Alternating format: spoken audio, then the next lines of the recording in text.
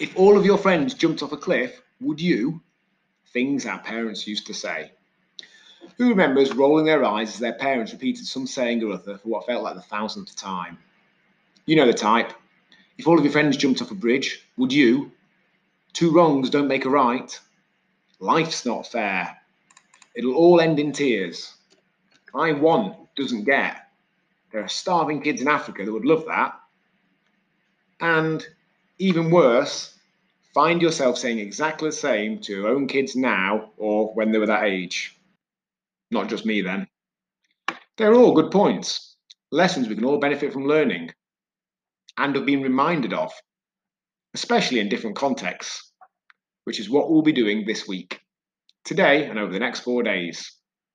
Today, it's a twofer, 2 for 1. If all of your friends jumped off a cliff, would you? And two wrongs don't make a right. Easy to allow our habits to blend in with those we spend the most time with, for what they do to be seen as the norm.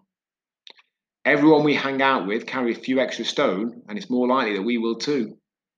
None of them exercise, and chances are we won't either. Put me in a room of 10 whingers, and I'll probably become an 11th. When most people around us are doing something that doesn't benefit them, it's tempting to do the same. But those two wrongs don't make a right. We wouldn't jump off a cliff if our friends did, so why live a lifestyle that is the slower acting equivalent? Maybe tweak those people that make our peer group. Doesn't mean we need to remove people, but maybe we adjust the balance by adding more of others in. Us, perhaps. And to remind ourselves of what we truly want, what's important to us, not what seems normal, unless that happens to be what we want.